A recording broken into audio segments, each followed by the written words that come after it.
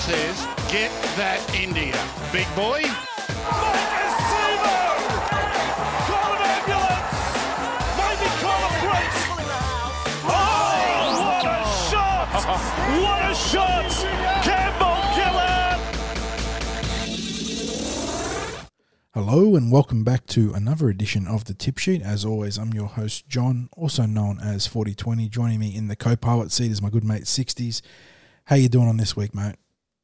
Mate, I'm doing tremendously well. I'm looking forward to what we're going to talk about today because there is a bit of news about, and it sort of feels right now that we are in the footy season with the junior reps starting. We've got the All-Stars game. Yeah, it's All-Stars week, baby. Yeah, I'm excited for the NRLW. There's that much going on that it feels like it's footy season now, and can't wait to talk about it, as I said. Well, let's dive right into it because there's a bit of Parramatta news to get through from the last 7 days since we did our podcast. Starting with the big news that the Eels are moving to a co-captain model. Obviously, Quinton Gutherson's done a tremendous job leading the team, leading the club for a number of years now, but the Eels have promoted Junior Paulo to equal footing and as a co-captain for the Blue and Gold. And it's not really a big surprise, is it, mate? Because Junior's always been a talismanic figurehead for the team and has always been part of that big leadership group that's there behind the captain. Yeah, I mean, we are really talking about senior players and leadership groups, and I suppose it's formalising that head of the leadership group. And I know there's people out there that don't like co-captains, but they'll have it worked out who's doing the on-field talking, which you would imagine is going to be mostly Gutho. But it does make it easier for other sorts of club responsibilities as well of the captains.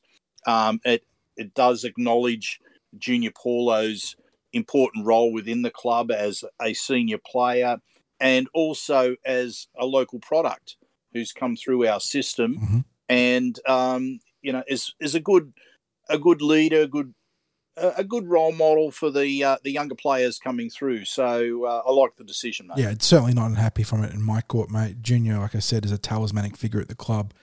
He's a bloke that is really a fascinating interview to listen to always. He's quite articulate and he has some great opinions on the state of the game and beyond that. And on top of that, on the field, he is definitely one of the guys that players gravitate to. So much pivotal moments in games are centered around him offensively and defensively. So you talk about guys that lead by example as much as anything, and that's Junior. So, yeah. Yeah, it is. Happy it to see is. that And the thing is, he's very much someone who's been there and done that in a lot of areas of the game of rugby league and in growing up and maturing as a player. So I think he's got a lot to offer. I agree. So, yeah, no issues or qualms of that move by the club for me, and it's certainly not a knock on Gutherson, is it, who's done a fantastic job leading from the helm. It's more a reflection of how important Junior is to the club, if anything else. That's correct. Yeah, agree. We talked about it in the intro just before 60s, but it is All-Stars week, and I suppose the game's sort of been confined a little bit to almost a gimmicky status. There's been some interesting rule experiments have done with the game in the past. I suppose the big thing for the Parramatta Eels this year is their heavy representation in the NRLW side of things. The Parramatta Eels have 5 representatives on Saturday night, 4 in the Maori All-Stars, 1 in the Indigenous All-Stars. So let's start with the Maoris. Batil Veti-Welsh starting at fullback alongside Giuseppe Daniels, Nita Maynard and Kennedy Charrington, all in that starting team. So that's wonderful representation for the Blue and Gold there.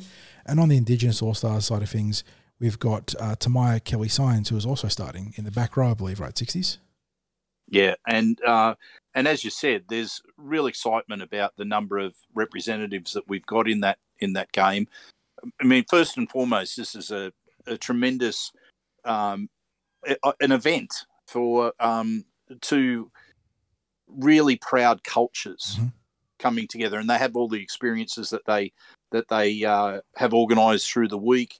We have the real celebration of the cultures at the game, but for us as Parramatta supporters this year, being able to watch the game and see so many representatives from our NRLW team participating in that game, just it gives it an extra edge for us as supporters. We're all champing at the bit for the first round of the NRLW. So this is it's like a little taste, being able to watch certain players and whether they're playing for the Maori All-Stars or for the Indigenous All-Stars. It's going to be exciting to watch. You made an important distinction there as well, mate, because I mentioned at times this game in its past iterations had been somewhat gimmicky, and that was more when it was the NRL All-Stars versus the Indigenous All-Stars, and you sort of had some weird and funky rules slipped in. When they changed the identity of this game recently from NRL All-Stars to Maori All-Stars versus Indigenous All-Stars, like you mentioned, it really allowed the code as a greater entity to celebrate the fantastic cultures behind the two teams. So that's been a great step forwards. And like you said, it becomes more of a cultural experience throughout the entire week, not just the Saturday night. Yeah, that's it. And the players get as much out of that as does the general community's awareness of the two cultures. So just seeing how much they enjoy that participation in the different events through the week, the players, that is, it adds to that build up and that enjoyment, that celebration that occurs when the match kicks off. Yep, so definitely a nice way to spend the Saturday night watching the men and women of the All-Stars in action. So make sure you get your seats, or if you're going to the game, get your tickets ready, but otherwise have an enjoyable spectating experience at home. Moving on to another piece of news this week, and this one is a nice little bit of heartwarming news. The Parramatta Eels and the Cronulla Sutherland Sharks have obviously been tied together with the Johnny Manor Cup in recent years, celebrating the life of former Shark and Eel Johnny Manor, younger brother of club legend Tim. They've announced the Johnny Manor Walk for Lymphoma, which will go from CommBank Stadium to PointsBet Stadium, aiming to raise much-needed funds for a worthy cause. That cause being the Hodgkin lymphoma research, I believe. So what's going to happen is that Eels legend and John's big brother Tim will join a host of former NRL stars for the 35-kilometre trek, including Luke Lewis, Ben Ross, Jeremy Lattimore, Adam Dykes, Jonathan Docking and Craig Gower, as well as both CEOs from each club, Jim Sarantinos and Dino Mezzatesta. So lymphoma is the number one cancer in people aged between 15 to 29. It's the third most common cancer in children, and obviously it's impacted the Eels and Sharks significantly with the passing of Johnny. And this is an initiative to further that Johnny Manor Cup into even greater means to help a fantastic cause. So, well, I suppose it takes it from being an acknowledgement of John's place in the memories and the hearts of the supporters of both clubs, and takes it to a practical place, doesn't it? Mm-hmm. Like it takes it to that, and we know that there was great work behind the scenes anyway with the Manor Foundation, but correct. having it take this next step in terms of awareness and fundraising, it as I said, I think it adds that, and I don't know that practicality is the right word to use, but it makes it a more significant event, and that's a good thing. I know it's kind of difficult to phrase because you're actioning the best parts of his legacy to a fantastic cause. And like we said, we've already celebrated his life rather than commiserating his loss with the Johnny Manor Cup and the Manor Foundation. But this is just taking it to the next level, and it's a fantastic cause. So well done to both clubs for pushing to have this become a regular occurrence, I hope. And hopefully it's successful for round 2. So moving on to just quickly some junior rep results. We'll talk about these in depth with Joey Grimer just ahead in the podcast. But in terms of the actual breakdown of the round 1 action, Eels unfortunately losing in all 3 grades 60s. That was a less than ideal start to the campaign for the Mats, Ball and Gale. But for the Gale, it was definitely a noble defeat, and I think a platform was laid for greater success down the road. But let's start with the Harold Matthews, who took on the Roosters out at Mascot Oval, I believe it was. Yeah, Mascot Oval. That's where we were out there at Saturday. And they went down, I believe, 22-14 for the Eels. Michael Gabriel scoring the opening try for the Blue and Gold. Luke Maroon and Richard Pennicini, the 2 flankers, also scoring. Muhammad Al-Madeen could only convert 1 of the 3 opportunities. This was a frustrating game, wasn't it, mate? Anytime you're talking about lack of completions, you're going to be talking about frustrations, because it also, completions don't tell the full story, because you can have an incomplete set on tackle 4 or 5 as against an incomplete set on tackle 1, and the outcomes can be greatly different. And we even had an error, as we will probably talk to Joey about, which was from the kickoff, where the front rower overran the half after points. Straight after. That was the first. That was a restart after half time. Oh, was it? Sorry, it was after half time. You're right. Yeah, we'd gone into half time by scoring late in the half and taking the ascendancy. Come out of half time and turn the ball over immediately. Just back-breaking stuff. And they'll certainly be better than that. But it is just must be so frustrating for the players and coaches alike to inflict those wounds upon themselves.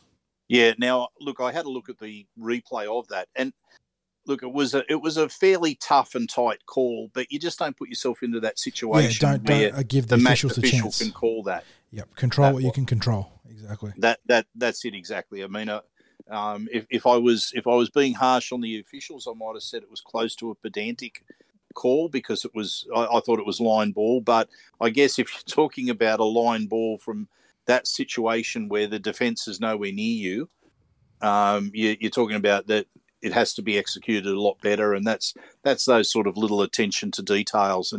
And really, there were aspects of the game where it just wasn't clicking. The runners were overrunning the ball players, but the ball players were just still throwing the ball. There was ball lost in contact. There was ball lost in play the ball. It was just a myriad of errors, and you'd have to assume that the team is going to be better for the run. And we spoke about it during the match that it felt like a trial match again.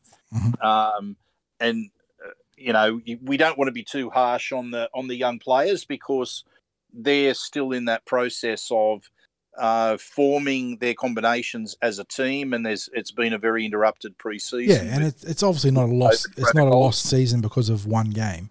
They'll be better than this, and they'll learn from their mistakes. But they would have just been disappointed in themselves for how they executed or failed to execute. Yeah, that's right. It was a doubleheader at Mascot, but before we get to the second game, let's bounce up to the Central Coast where the SG Ball fell to the Roosters 14-8. Eels once again had the ascendancy at halftime in this clash before getting run down due to, I think it was back-to-back sort of coach kill errors again. Yeah, the SG Ball very much had, well, they had the run of play throughout the second half as well. So they were leading at halftime, had possession and territory for the major part of the second half. Final 10 minutes. But couldn't convert any points, and then, got into the final 10 minutes, an error, and then made to pay for the error, and it was almost the first one, if it wasn't the first attacking opportunity that the Roosters had deep in Parramatta's half, there'd been very few beforehand in that second half. So they converted the points. Coach might have been a bit disappointed with how easily the points were converted. And unfortunately, they made it a double by working back downfield again not long after the kickoff and putting the match out to a 6-point lead to them, and that was all she wrote. So again, a lost opportunity, probably more of a lost opportunity than the Harold Matts team, but this week is another week, and I think all teams have got a few changes, which we'll probably go through a little bit with Joey. But it's tough to start with a loss, but you'd like to think that each team will learn a bit from that first round and come out firing against the Bulldogs. And despite sustaining the biggest deficit in their loss of 12 points compared to the, I believe it was 8 points? 8 points and 6 points. And 6 points, that's right. The Tarsha Gowell had the loss with the greatest silver lining by far. We're going to talk about this with Joey, but I thought that this team was very impressive across the park. I really liked the balance of play between power through the middle, speed on the edges, and nice ball playing in second phase opportunities. And the big thing, and we'll talk about this with Joey in depth, was their hunger in defense 60s. They turned up in waves in cover defense. There were so many times in the game where the Roosters had that much possession on the Eels line, and the Eels just scrambled and got off the line hard and, as you said, got there in numbers and shut down so many attacking plays that the Roosters launched wave after wave of attack, and the Eels held them out. And, I mean, there's probably going to be aspects there where they'll be disappointed about a couple of the late tries that were scored that put the Roosters out to that lead. But, that there's a journey that these girls are on where you can see the improvement from last year. And there's a number of returning players from last year as well as a number of new players to the team. But as a squad, you can see the improvement that's there. You can see the increase in skill levels. They're a faster team. I think they're a little bit more aggressive than they were last year. And I think there's a lot of upside from that first match. And we'll get to see that this week when they take on the Bulldogs. The Bulldogs won their first match. So if the Eels can be successful against the Bulldogs, that'll put them in, a fairly positive frame of mind. And you know what?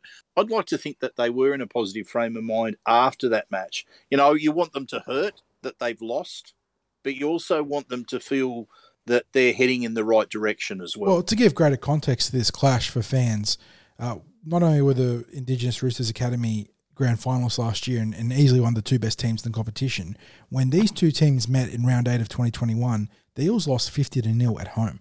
It was and 50-0 probably didn't even do justice to how big a blowout it was. The Roosters were just so dominant. And what we saw on Saturday, fast forward to 2022 round 1, these girls held their own. And they really pushed one of the best teams in the competition. And they have all the signs there of their use of the ball and their hunger and defense to suggest that they can actually make some noise in this competition. So it is very exciting for the Tarsha Gale, and I would love to see them kickstart their campaign this week of a big win over the Bulldogs. Yeah, it'd be good to get on the board early for them this year because last year they had started with a bit of an unlucky loss against the Tigers, but then we also had a couple of blowout scores before they started to find a bit of cohesion and a bit of form in the latter part of the season last year. So, as I said, they definitely got an upside to what they're offering this season. And, let's get a win this week, girls. We don't want to keep Joey waiting too much longer, mate, so let's wrap things up with your training recap. Well, first of all, we can we also mention the sponsorship that's there for the NRLW team? Because actually a great point. We're talking about success in the women's space, mate. This is a huge win for the girls, isn't it? Yeah, it absolutely is. So I believe they've filled up all the space that's available on the jerseys and shorts coming into this season. And their sponsorship group includes A-Land, who are the Eels' major sponsor, the Lad Bible Group, Macron, the merchandise and apparel manufacturer, Trevette Subaru, Motion Asia Pacific, and McDonald's. So those sponsorships, I believe, are locked in for a couple of years, and that all goes towards making first of all the operation of the NRLW team self-sustainable, and it also augurs towards the growth in the future growth of the women's game and the team that we put onto the field too, because if we're going to move towards professionalism for the women, and we're not going to take like giant leaps to the moon in the way that we go about this, because what they want is they want it to be long term, and they do want it to be sustainable, because they're not going to suddenly jump to having 16 teams and everyone plays each other in the same manner as the NRL does. They will grow the game with having quality players and competitive teams. And we're expecting that in the not too distant future that the Warriors will rejoin the comp, and that probably another team will come in at that point, and then you'll be up to 8 teams.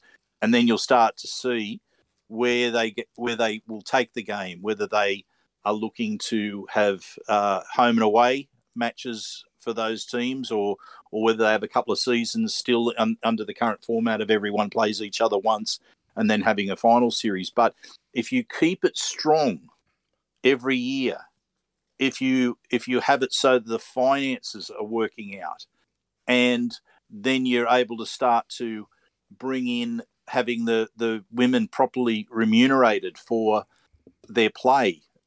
It all augurs well for the future and where that game is heading, because as we know from talking to a lot of junior clubs and also from the statistics that we see in the game, that the women/girls game is a major growth area for the code, a major growth area. And any time that you are bringing in, first of all, the interest in players, so players taking up the game, then you're talking about the spectator interest that comes along with that. And then, of course, you start talking about the financial interest and support that's there, because let's face it, if you've got participants, if you've got spectators, if you've got the big interest in the game, then you're going to attract money into it as well. And for a professional game, that's it.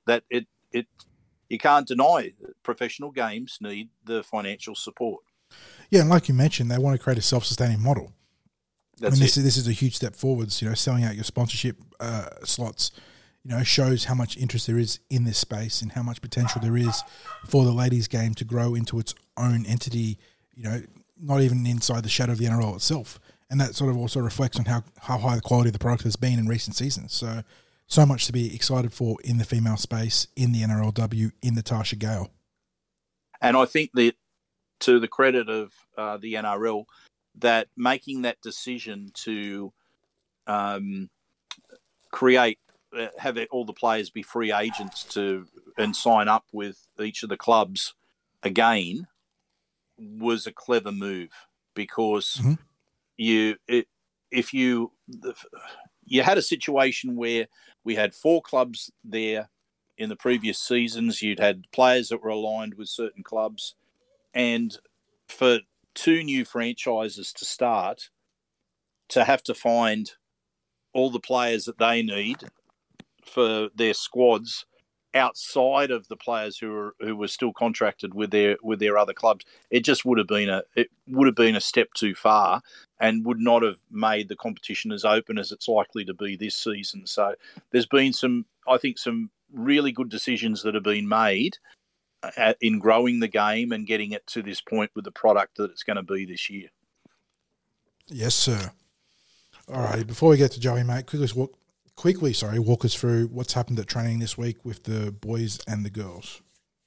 Well, do you know what? Just watching training this week, I'm going to write a little bit about this in my training report, is that I'm wondering now whether they're at the point where they are training as the squads that will be participating in the upcoming trials.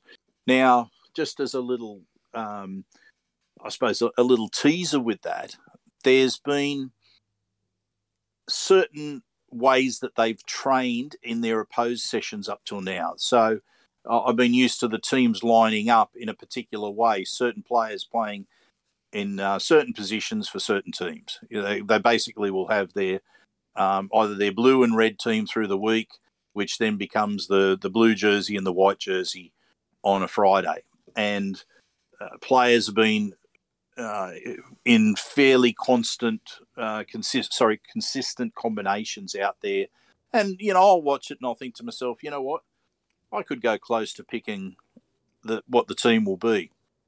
Now, this week, it's mixed up.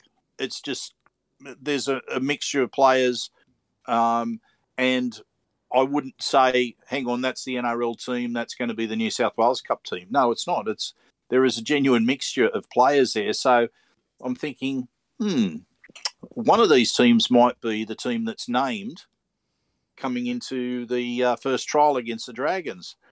And that was my thought on Monday. And then I looked at training today, and it'd be mixed up a little bit, not as much, but a little bit again. Shuffling some new cards into the deck, yep. Yeah. So, I really don't know. I mean, it's interesting because BA and the coaches now have me guessing as to what's going to transpire. But I've got to think that when I go there next week, that I'm probably likely to see the combinations as they would be. So, but yeah, just a couple of players just to point out that I think last time we spoke, I was speaking about how well Jake Arthur was going. And then I've had players like Hayes Dunster, who's really stepped up and looked good. And the interesting thing was when we were covering the junior reps and their presentation, the presentation of their jerseys, and you were documenting with the photos there and had a chance to speak to a couple of people. And I did compliment Hayes about how well he was going at training. The first thing he did was heap the praise on Sean Russell, and for good reason too. On the session that was held that particular day, Sean did play particularly well. So it's good to see. You know what? It's a tough thing because I think if we hadn't recruited Bailey Simonson, just the sort of preseason that Sean's having, that he would have been close to being in the running for a wing spot for the start of the year. So, and then that's probably a good thing, because if you've got players who maybe are deserving of a spot, like certainly like Jake Arthur was or is in how he's performing in the preseason, and then I mentioned that Sean Russell had a really good week last week, and then I looked at today's session and I thought that Solomone Naiduki had a very solid session today, and even someone who's likely to start in the flag team, Josh Tuipulotu, he had a really good session today and was involved in a couple of tries. So it's good to see that there's players that are some hungry players, nipping at the heels. Absolutely have that hunger to, and part of that hunger, I think, is that they're playing against their players that they might have been cheering for from the sidelines in previous years, and they can see when they're out there on that training track, they can match it with them, or they feel like they belong as part of it. They are prepared to put their best foot forward and challenge the established stars. And that's a real positive that you get out of pre-season training and seeing the young players that are given a pre-season contract. You might call them train and trialers, but they're out there and they're getting that opportunity to do a pre-season as part of their contract deal. And the coaches get a look at them and see, okay, this bloke looks like he can handle what they need to do to be an NRL player, or no, this bloke needs, maybe this bloke needs another year or two in the lower grades before we start thinking about him for NRL. It's an interesting process that they go through. So, I guess I'm saying anyway that I'm looking forward to next week. Yeah, next week's going to really kick a bit of an idea about that, how the trial lineup's likely to be. The trial at Bankwest versus St. George, which is notable because we haven't had a home trial. I honestly can't remember since we had a home trial. Can you recall? In all honesty, I'm struggling to remember trials at Parramatta Stadium. Yeah, like let alone anything recently of Bankwest or CommBank as it's now called. So it's actually a fairly notable milestone for fans of the club to get out there and support the team for that trial match. So on top of it, we have been notable for doing trial matches out in the country. Yeah, that's right, going to country or surrounds. We've been to Maitland, we've been all over the place, Parks Forbes, I think, all those sort of country locales, which is a fantastic initiative. I'm not complaining. It's just that's why this particular trial is of so much note. Get out and support your team with what should hopefully be a pretty exciting up and comers list, I imagine. Well, if I'm getting some sort of indication from what I've been watching this week, I'm anticipating that there will be NRL players that participate in the first trial. So we've been used to recent years where the early trial has been fringe players, and there was that rule with the NRL about if you'd played so many NRL games the previous year that you were only expected to play in one trial game. Mm-hmm. Whereas, I think we might get, I don't know how that rule is applying now, but I'm certainly expecting to see a few NRL players, certainly those with NRL experience out there for that first trial against the Dragons. And that'll be a wrap-up on our sort of news and training reports. Let's jump into our next section, and I'll let you take it away, 60s. Well, mate, as always, with it being junior rep season, the man to speak to is Joey Grimer. And Joey joins us after what was a challenging first round for the junior rep sides. Joey, thanks for joining us today, mate. G'day, 60s. Hey, Jono, and g'day to your listeners. Challenging, that's a word. I would use another word, but we've got kids listening to this program, and it's disappointing, a little bit of deja vu. If you guys cast back 12 months ago, we had a very similar result to get exactly round one against Manly. So, and, we're not using that as an excuse, and we don't think that the seasons are going to eventuate similar to what they did last, or we're not expecting that as they did last year when we lost first. But, yeah, very, very disappointing. You guys seen all the footage, you've seen all the videos. We've spoken briefly, and you may have spoken to some staff. It was a tough week, very, very tough week. Especially in two of the three grades, it feels like our own worst enemies. It's always hard, Jono, when you're, and I don't want to sound disrespectful or big-headed, but when you're expected to play or get a particular result, it actually causes more angst. The games that you're scheduled to do well in are the games that have the greater possibility of that not happening for whatever reason. And it happens in senior sport, in the elite standards, and it also happens in the juniors. And that's certainly what happened on the weekend. And I'm not taking anything away from what the Roosters did, but rather what or how poor we played as a team in the Harold Matthews and the SG Ball. And a disclosure, I'm not the Tarsha Gale are not in those two groups.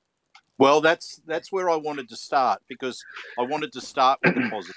Because although they lost, the Tarsha Gale girls were very good against a quality Roosters side. So what were your takes from that match, mate? If your listeners didn't listen to your podcast from last week, I suggest they go back, because the answers were there. We spoke about the areas of the staff of our under-19s Tarsha Gale program, particularly led by Ryan Walker, how diligent and how hard and how tough and how different their off-season have been, not because of the quality or lack of quality from previous years, but just the way that the diligence and the way that the girls are bonding around each other. That's been the greatest takeaway. So I'm not surprised at all, but very, very pleased. Last year, the Roosters put 40-plus on us, and we were in a situation, and I spoke about deja vu in your opening statement. With the deja vu, last year, we lost all three grades in the first round, and I'll ask you a question, Jono, or 60s. Last year, in all three grades, before we lost, we were winning at half-time. What do you reckon happened in round one this year? Well, I think that was one of the opening paragraphs of my report on the Eels site. Was, exactly. What could have been, because every grade led at half-time. And you know what? I don't know that the form differed too much in the second half. I think it was probably the opposition lifted a little bit more than we were able to in the Gale, definitely of those matches. The Roosters 100% lifted. Yeah. And that's what happens. And when you're playing, and I might have said this last year, when teams play against Parramatta and Penrith, some teams' seasons are justified by the performance by or against those two clubs. Because of the nature of success in the past and previous years. However, the relationship or the way that young men and women are, there's not a real big difference irrespective of, what team you play for. The speed, the size, the shape, the skill level is quite similar in a lot of areas. And you only have to be off your game a little bit or have that completion rate not what it is, and the opposition get a leg up and have the momentum on top of you. Well, I was going to raise this in another question. but there is that aspect that all of the players that are playing junior reps, they're pretty much the elite within their district. So they're used to winning. They're used to playing. They're used to playing well. I suppose they're used to being able to lift at the right times. They're coming from successful teams probably within their district. That's where I guess you're talking about there's not too much difference between a lot of the teams out there because you're dealing with picking the best players that are available in all the junior districts. Yeah, absolutely. Every district is the same, where they pick their best players available. And if there are players that are not attracted by their own club within their own district, then some clubs will creep over the border and take your better players or the players that aren't selected. So added with that, it brings the whole contest. 15, 20 years ago, traditionally there was a huge gap between the top 2 and top 3, top 4 teams and the rest. Now, we've seen it on the weekend with respect to Newcastle. The Harold Matthews North Sydney team pumped Newcastle Knights.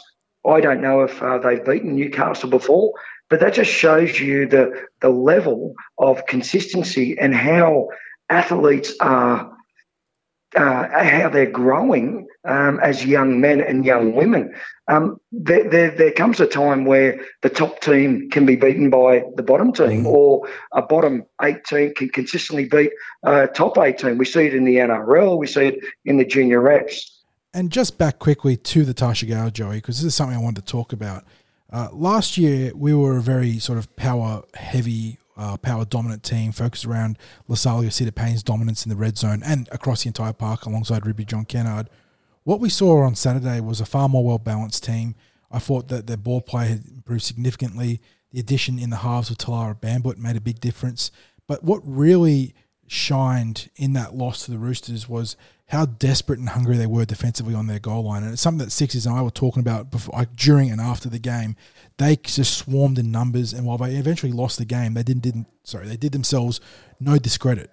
They can hold their heads up high 100% after that effort. Oh, absolutely. And I think it stemmed from, I think early on they had an onslaught of defence in their defending their try line. And that actually gives you a lot of confidence in your attack. And you're right. The players that we've got in our 6, 7, 9 and 1 all had exemplary games. Ashley Pottinger, our dummy half and, leader through actions, was astronomical, tying up. I think she made 23 tackles and 1 miss only on that. She had made over 90 metres of running, and she moved into the back row or into middle lock when we brought our interchange hooker on. And we've got some very, very clever halves in our team, and we've got another one in Rosemary Beckett coming back from COVID-19 protocols this week. So we've got a lot of players that have got good skill and possess some decent speed. Yeah, so that's the big difference from previous years, 60s and Jono. Yeah, it felt like the back line had a nice turn of speed. The back rows were heavily involved too, alongside Ruby John Kennard and Petalina Toa in the front row. So, like I said, the balance of the team just feels so much better this year, and I'm really, really keen to see how far they can go, because a little bit of wind in their sails, a little bit of self-belief, and the sky's the limits for this group. Well, we'll see this week, because there is no 3 teams bigger in the Harold Matthews, Ashley Ball and Tarsha Gale than the Bulldogs team. So we'll get a real good indication to see how mentally well we can bounce back from our round 1. Let's switch gears and look at the SG Ball, who did fall to it's a combined Roosters, really, isn't it? The Central Coast and Sydney Roosters combined scored 14-8 up at Maury Breen Oval on the Central Coast. Initial impression of this game was it was a bit more of a trial than a round 1 game, which isn't surprising. We often see that, like you mentioned last year against Manly. Cohesion wasn't quite there. The team did miss out on trial time this preseason, but the Roosters would have been in a similar situation as well. What's your assessment of this match, mate? Yeah, look, with all the ball that we had in the second half camped on their try line, I would have thought that if we iced those moments and we were a little bit more patient and we executed a little bit better, we could have been 2 tries up opposed to 2 tries down in the last 10 minutes. And they're the small things. The Roosters brought back their players from their Jersey Flegg program, and they brought them back 2 weeks ago. So they participated in the last trial against Illawarra. So they had a bit more continuity, and it looked exactly like that. Our Jersey Flegg players went back and didn't play a game, and they trained the week leading into the game, and it certainly looked like that. That's something that we need to measure and look at moving forward, because obviously to win the first game of the round is a really, really good boost for your campaign when you play your 9 rounds in the junior reps. But it was just an indication that we had that much ball on their line. We just weren't able to ice those moments, and I'm sure and I'm hoping that we can be a little bit more patient and a little bit more calm and turn those opportunities into points. Now, focusing on the mats, we've spoken a little bit about this, 40 and I, and we spoke to you briefly on Saturday. The team completed at quite a low percentage rate. So when we're talking about completion rates, when you get back to training, are they easy to address, or do the sort of errors that we made in not completing sets come from a number of areas that the coaches would like to work on? So rather than just saying, it's completion rate, there's a whole lot of other areas you've got to fix up to get those completion rates better. It's a great question. It's a really good balance. And if you ask 3 different people, I'll give you 3 different answers. My honest appraisal is that if it's a skill deficiency, then we need to continue to work with those skill deficiencies. Even when you've got the skill to a reasonable level, it's just something as simple as the play of the ball. You still need to practice and continue to practice, whether you are ordinary at it, at that action or skill, or you're proficient. One of the areas that I think you also need to measure, the players already know when they've made a mistake, so you don't really need to highlight them in front of a group and really make it apparent. However, it is important that they are aware of what they need to do better for the team. And I think that where rugby league is going now is that the players need to show more accountability. Now, you've seen training sessions where we do catch, pass, grip, carry drills, and we do it till they're blue in the face. Some of those errors were not skill-based errors. They were mental fatigue or errors that came from lack of attention. So they're things that you can't really coach a player to have, rather coach a player to understand how to better themselves.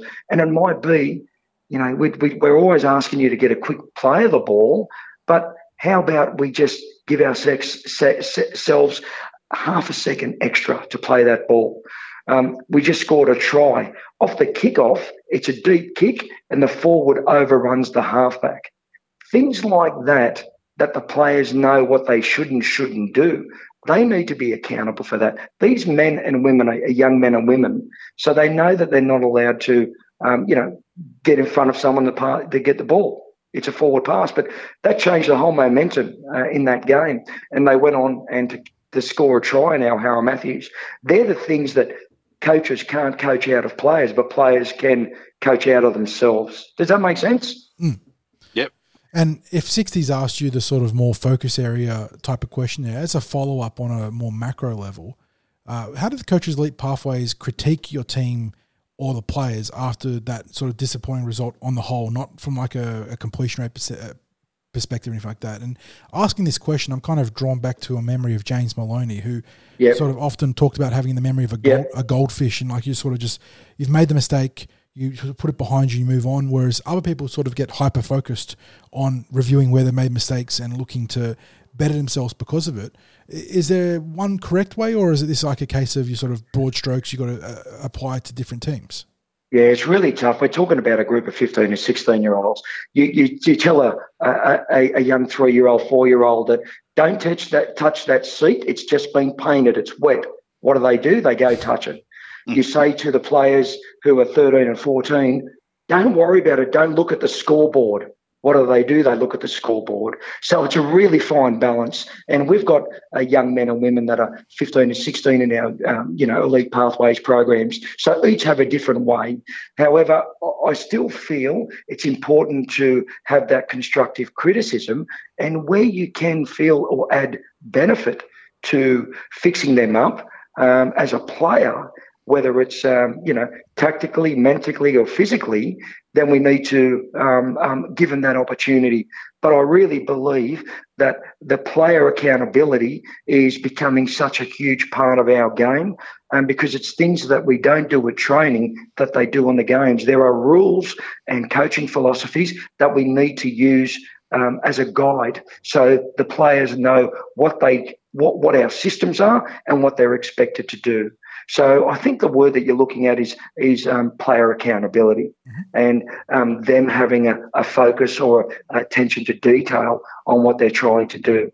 Because who knows, a coach doesn't go out there and drop the ball and play the ball incorrectly or give away a penalty. But we know it's part of the game. Some teams just do it better than other teams on the game, and normally the teams that do it better than the other teams are the one that's going to have the W at the end of the game. Yeah, and speaking of that, can you give us any feedback on the other match that was played? Because there was a development squad having a hit out against the Sharks. How did that? Yeah, it was a great concept, 60s. What we've decided to do, because we're trying to manufacture 2023 Harold Matthews side, and for next year, the group that we've got in our senior development squad, based off 15 and 16-year-olds, have been the custodian of having no development programs due to COVID. So the club got in touch with the Bulldogs, Wests Tigers, Penrith Panthers, and Cronulla Sharks, and we organised a trial round robin where, before the Harold Matthews match of one of those 5 teams, an under-16s development squad would be played against the relevant opponent. So last week we took on the Sharks at Cronulla, and we had a squad of 31 players, and we played 3 25-minute halves. And our squad is consistent of mostly 16s, but a lot of under 15-year-olds. We've got a nice group of under 15-year-olds, so we've pushed them into the squad and elevated them up to that senior development squad age group. We've been training for every Tuesday and Thursday for the past 3 weeks leading into our first game, and we were very, very happy and really, really keen to get this program up and going. This week we play the Bulldogs in all 4 grades. So we've got the senior development squad at 9:00, then we've got the Tarsha Gale at 10:30, then the Harold Matthews at 12, and then the SG Ball at 1:30 at Cabramatta. But to go back to your original question, we were very successful in leading or winning 8 tries to 2.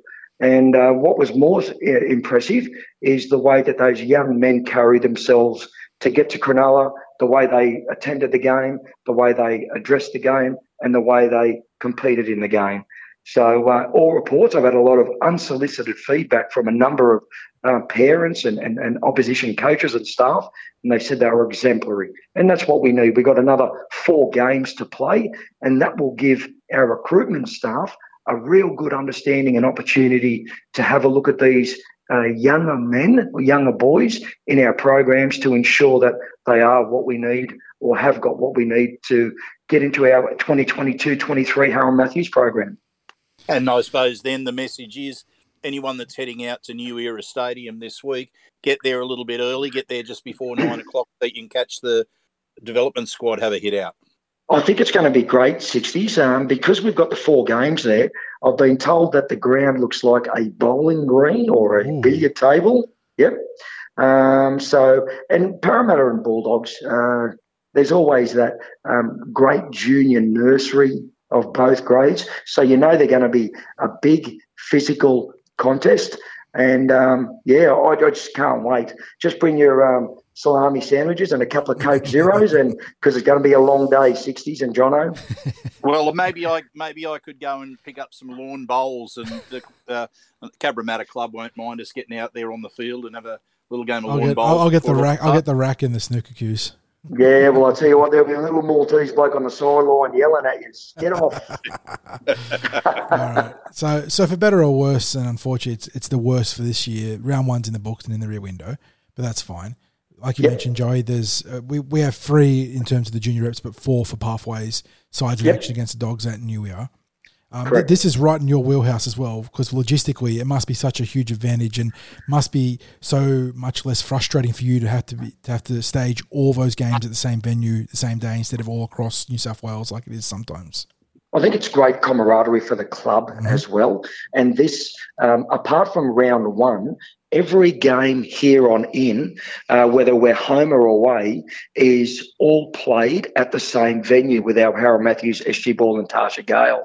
So we've got, I've got 91 staff in the junior and development pathway that are under my programs, and to orchestrate 3 different venues, one at Central Coast, one at Cronulla, and one at Mascot. I don't think you can get further 3 positionings was a challenge in itself, because a lot of people think you need to just get there and organise, but you've got to have 3 marquees, you've got to have 8 drink tubs, you've got to have 2 of everything multiplied by 3.